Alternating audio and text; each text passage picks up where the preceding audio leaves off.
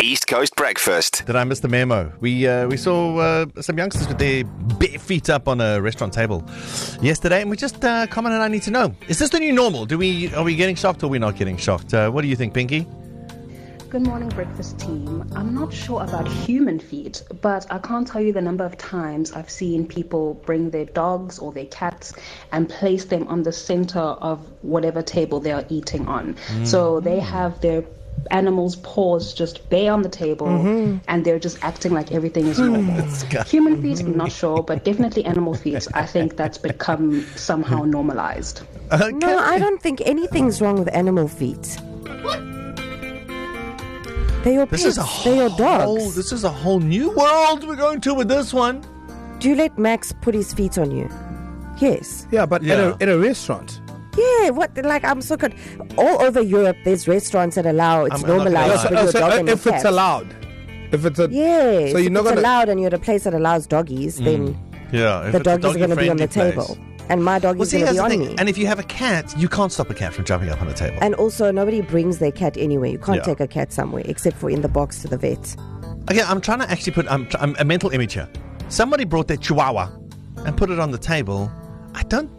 Sorry, but I wouldn't be as offended as if you took your slops off and put your feet on the table. We got Lenny on the line. How's Lenny? How's it, Darren and Sky and Carmen? Lenny, Darren, I don't think this is normal. I think it's actually, to me, it's disrespectful. Yeah. It's filthy. And the other people that do things this at home, and they expect to come to a public place and do this.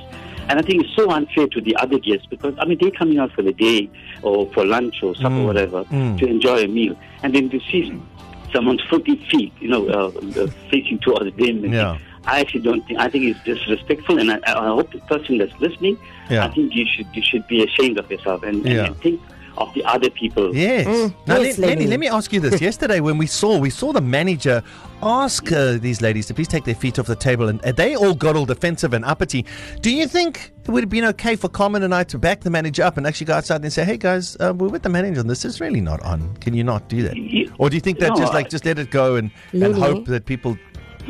No, Darren, I agree with you.